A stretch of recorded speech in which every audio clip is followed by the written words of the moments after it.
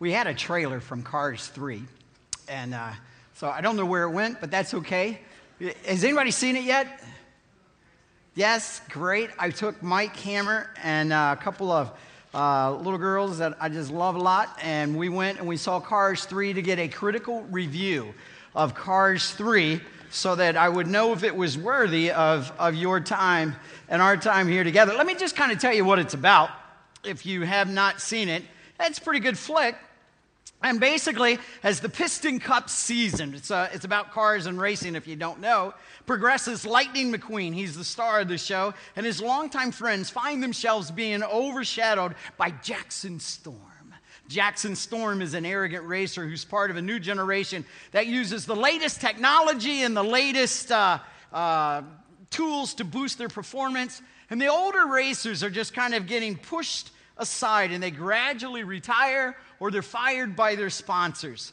And during the final race of the Piston Cup season, Lightning tries to overtake Jackson on the final lap in the final turn, but he spins out of control and suffers a terrible rollover crash. He's off the track for 4 months. 4 months later, Lightning is recovering in Radiator Springs, and he's reflecting on the crash that ended his career and of his late mentor, Doc Hudson. Well, he tells his girlfriend, Sally Carrera, and I didn't know that Lightning had a girlfriend, it was news to me, and that he does not want to be forced into retirement. He wants to decide how to retire on his own terms. And he decides to start training again to get back on the right track. Well, the title of today's message is How to Get Back on Track. What happens and what do you do when life gets you off track? When sickness or work or finances, stress, misplaced priorities, whatever it is, spins you out of control and you just kind of go in a collision of priorities and a collision of conflicts and a collision of values, and you just get off track. You don't mean to, you don't intend to. It just kind of happens. It's not that you set out to it. It's not that you did anything intentionally sinful or deceitful. You just, somewhere in your spiritual journey, in your relationship with Jesus Christ, you just got off track. That's where you find Jacob. Jacob is the same guy we talked about last week who married Rachel. Let me just kind of give you the little bio on Jacob in case you weren't here last week. Jacob is the younger brother, or Jacob was born to Isaac and Rebekah. Isaac is Abraham's son. He has great parental lineage, and he was born as the second of a set of twins. And he was born, and they named him Jacob. And a lot of you named your children Jacob, and when Isaac named him Jacob, it was because he came out hanging on to the heel of his brother Esau. And the word Jacob meant deceiver, supplanter, heel catcher. Well, through a series of family relational disasters, Jacob and Esau fought all during their childhood, all during their teenage years, well into their adulthood. Finally, Jacob, the deceiver, stole his birthright, stole his blessing, and then, because he was his mama's favorite, she heard that Esau, with his group of merry men, were going to come alongside and just kill Jacob. She said, you got to get out of here, go to your Uncle Laban's house, and find safety and refuge there, and he did. And on his way, he came across a well. As he was on his way to his Uncle Laban's house, he came across a young lady who was watering the livestock, and her name was Rachel. And there was a stone over the well, and he moved the stone with his muscles and fluxed them and, did the, thing like that, and just, wow, and it was love at first sight. And she looked at him and went on. He looked at her and went, wow. And they kissed, and Joseph wept when they kissed each other. And then he got up with Uncle Laban, and they made a contractual agreement that he would work for him, Laban, that Jacob would work for Laban 7 years to marry Rachel. That's love.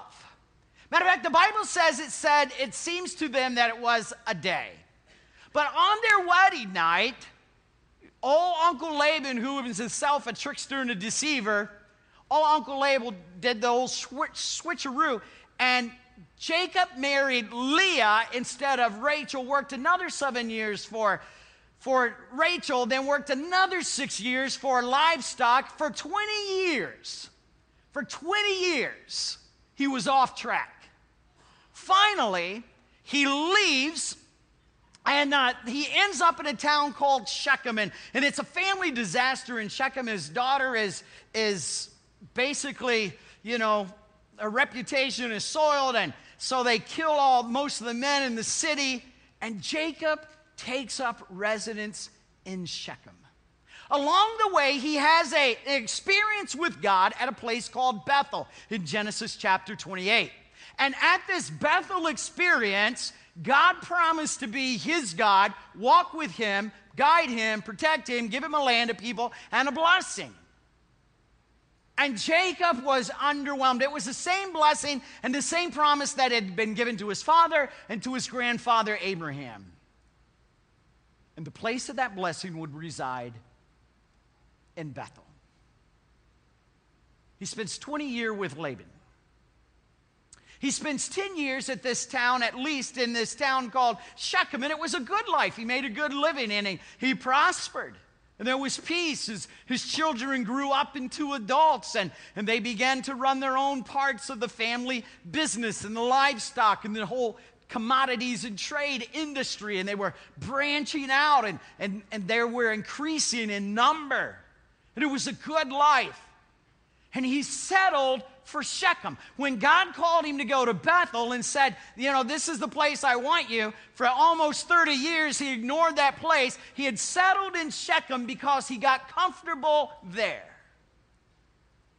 By the way, Shechem or Bethel was less than a day's journey from Shechem. It wasn't like this was a hard trip at all. It was an easy trip. I wonder how many of us have gotten comfortable a day's journey away from our Heavenly Father. Oh, we're close enough that we can get there if trouble strikes. We're close enough that we can, call upon him if we get in a bind, in a scrape, in a predicament. But life is good in Shechem. The family drama had died down. The finances were up. We weren't completely obeying God. And that's where you find the beginning of chapter 35. Listen to Genesis chapter 35. If Jacob teaches us anything, he teaches us how you and I can get back on track. Everyone can get back on track if you'll learn the lessons of going back to Bethel. Let me give you 5 lessons to get back on track, all right? First of all, getting back on track means keeping the promises you've made to God. It means keeping the promises that you've made to God. Genesis chapter 35, just turn your Bibles open there, or your Bible on your smart device. Turn it there and just leave it there for the rest of the time, and I'll bounce around to a couple of different passages, but chapter 35 is where we're going to be. Here's what it says in verse 1. And God said to Jacob, "Arise, go up to Bethel, dwell there, make an altar there to the God who appeared to you when you fled from your brother Esau." There's 4 things Jacob is supposed to do there. First of all, he's supposed to arise. He's supposed to get up. It means depart. It means to leave. God is saying it is time to do what you need to do. Shechem is not good enough.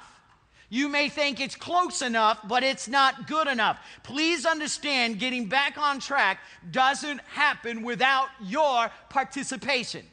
God isn't going to come in and swoop in and just all of a sudden, do something. You got to rise and get back to the place you need to be with God. Secondly, it says, go up to Bethel.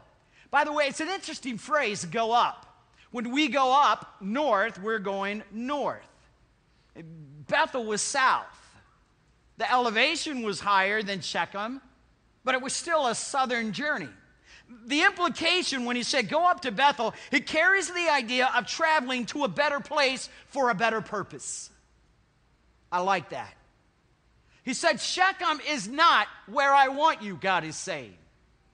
You may think it's close, but it's not close enough. I want you to go to Bethel And I want you to stay there. I want you to plant some roots there. I want you to understand that Bethel may not be geographically better for you, but it is spiritually better for you. Go to Bethel. Then he says, build an altar. It's a great phrase. He said, build an altar. And there's a strong phrase implying continue to live there. I'm sorry, I missed one. Settle down. Dwell there. Means to continue to live there, and then build an altar, make it a permanent place. And whereas Shechem was known as a place of lessening family drama and a place of increased financial goods, Bethel would be the place of spiritual growth and spiritual purpose and spiritual fulfillment. There would be a different dynamic about going back to Bethel. He had already been there once. In chapter 28, he had seen angels ascending and descending on a ladder up to heaven. He wrestles with an angel, a theophany of Christ in the Old Testament. And he does all of these things there at Bethel. And there, it's where God covenants with Jacob to be his God, and his people would be his people.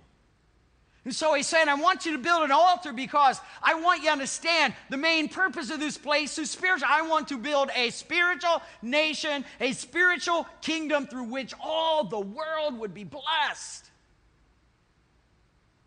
So I want you to understand that when God says move from your Shechem and go back to your Bethel, the place where you first fell in love with Jesus Christ, and you realized you needed him, and yet you needed him so much to rededicate your heart and your life and your purpose towards the purposes of God. I want you to understand that that is just not all of God's doings. You have some doings to do with it. It's clearly seen in verse 1. Well, then getting back on the right track also means being different. It means living differently. And I wish I had an entire message to preach on this. God spoke in verse 1. Jacob speaks in verse 2. Look at verse 2. Verse 2 says, so Jacob said to his household, and he told him two things, and to all that were with him. Because now he's got employees and his businesses have grown, and he's going out beyond the livestock business, the cattle business, and he's doing other things. He says, put away the foreign gods. Put away the lesser gods. Put away the strange gods that are among you. Purify yourself and change your garments. There's two things what Jacob told to do if you're going to get back on the right track. First of all, you got to put away the false gods. You got to put away those lesser gods. Talked about that last week.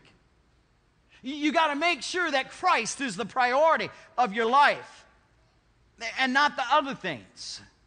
The lesser gods were probably there from Rachel when she went back into Uncle Laban's house or daddy's house and took the strange gods. And they're probably the foreign gods that they just picked up along the way by living in Shechem. I don't know if you know this or not, but by living in a sinful world, an un-Christ-like world, do you know you can just live in it and start to catch the attitudes of the world and misplace the attitudes of Christ in your life? You ever notice that? Man, there are more and more of us talking like ungodly people rather than godly people.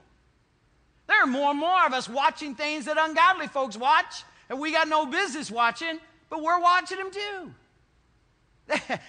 More and more of us got the same attitude, the same temper issues, the same relational issues. I'm just simply saying that when you accepted Jesus Christ as your Savior, and thank God for it, not only did he save you and clean us up, but he called us to live a different life and a different way of life. Jacob forgot that. He got comfortable in Shechem. Man, he was just chilling in Shechem. Nobody was there to test his faith. There was no conflict. He didn't have to step out of his comfort zone. Life was good. God said, it may be good, but it's not the best place for you. Because I've called you to be a unique people, a peculiar people. The First Peter would say a holy nation. And so you and I got to understand, and we've just got to embrace it, that as Christians, we are to live differently than non-Christians. Amen? God has called us to live. The Bible says, if any man be in Christ, he is a new creation. Old things have passed away, and all things have become new. And there's some things that ought not to be named among us anymore. You ever read the Bible? It's a good book, Philippians chapter 4, verses 30 and 31. Put all anger and wrath and malice and bitterness and slander. Oh, my word. Anybody here gossip this week? I mean, we just go on. It is so easy when we live in a non-Christian world to pick up the attitudes, the priorities of this world. Jacob had gotten comfortable in Shechem, and he had started to pick up and appropriate for himself the values of that culture and simply said, okay, this is what it means to be a God follower. No, it does not. Matter of fact, if you can get there quickly, turn to 2 Corinthians chapter 6 and verses 14 through 18. 2 Corinthians chapter 6, verses 14 through 18. I want you to know this because I want you to highlight it in your Bible. It'll be up on the screen, but it'll be about 4 verses. But it says, do not be unequally yoked with unbelievers. For what partnership has righteousness with lawlessness? In other words, what partnership does Bethel have with Shechem? Or what fellowship has light with darkness? Verse 15 says, what accord has Christ made with Belial or Bel? And what portion does a believer share with an unbeliever? Look at verse 16. And what agreement has the temple of God with idols? For we are the temple of the living God. As God said, I will make my dwelling among them and walk among them, and I will be their God, and they will be my people. Listen, let's stay right there for just a second. Did you get the first couple of verses?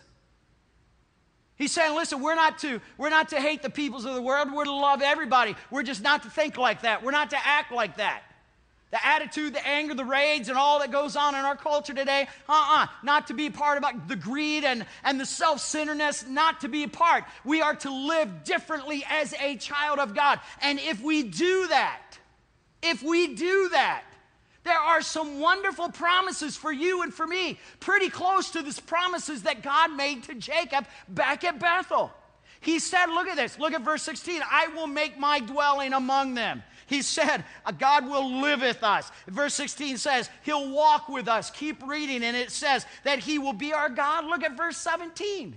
That if you live this different life, if you live a Christ-centered, Bible-based, gospel life, then therefore go out in their midst and be separate among them, saith the Lord, and do not touch the unclean things, and I will welcome you.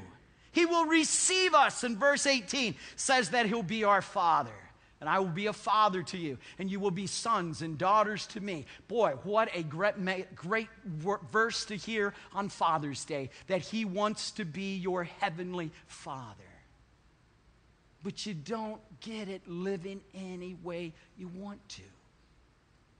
You don't live it calling the shots. You don't get it deciding where you're going to plant it down and to live. The Bible says if you're going to get on track, Jacob teaches us, is that we've got to live differently. Number 3, the third lesson you got to learn to get back on track, it means to bring God's renewed power and protection. Look at verse 5. It brings God's power and protection. And as they journeyed, now remember it was a day journey, but now it probably took more than that because they had herds and flocks and all kinds of gear and stuff to move. But as they journeyed, the terror of God, the fear of the Lord fell upon the cities that were round about them. And they did not pursue Jacob. That's incredible. Now, by the way, it was important for Jacob to understand that God's power and protection would be there. Jacob stayed there for 10 years in Shechem. Some people think he stayed there out of fear. If you go back to chapter 34 and verse 10 or verse 30, it seems to lead us to believe that Jacob stayed there because fear controlled him, because he thought the Canaanites and the Perizzites would join forces to wipe out his family. And to get back on track, he had to trust God to do what God could only do, because he is an all-powerful, as you sung about it, almighty, sovereign God, creator of this universe. And if God wants to put his power and hand of power and protection on and blessing on you, I'm telling you, nothing can touch you. Get this. They journeyed. They're not warriors. They're businessmen. They're farmers. They're in agriculture and horticulture. They're in livestock, whatever you call those folks. And they were in all of that. And the fear of the Lord fell upon them. The power of God, the anointing of God was so upon them. Maybe it's because they heard of what they did to the men of Shechem. I don't know. Maybe it was some way similar to what God did with Moses and the children of Israel with the fire by night and the cloud by day. I don't know. All I know is that as they traveled, people stayed away because the fear of God, the terror from the Lord was upon them. Listen, please hear this. God is more powerful than the thing that you fear or the things that control you. To get back on track, when you get back on track, it renews and brings renewed power from God and protection from God in your life to deal with those things that got you off track in the first place. Jesus said it this way. He said, "Greater is he that is in you than he that is in the world." Let me give you the fourth lesson of getting back to Bethel or getting back on track. It means straightening out your priorities. It means straightening out your priorities. There's this really cool little thing that happens in verses 6 and 7, and we almost miss it. Matter of fact, you can almost go down through verse 10 or verse 9, and there's two different things that get a name change. The first that I want to point out to you is that Jacob changed the name of the place from Bethel, which means house of God, to El, and El is a Hebrew for God, part of Yahweh, El Shaddai, Elohim. You can just go on with a lot of the El names of the gospel. And Jacob came to Luz, that is Bethel. Luz was the Canaanite name. Bethel was the name that he gave it after he had wrestled with the devil and God had made the promises there, which in the land of Canaan, he and all the people who were with him. And there he built an altar. And he called the place El Bethel. I want you to understand the difference. It carries a lot more weight in the Hebrew than it does in our English language. Bethel means the house of God. And the emphasis is given to house because of its order in the sentence. But when he said El Bethel, it's no longer the house of God, but it is the God of this house.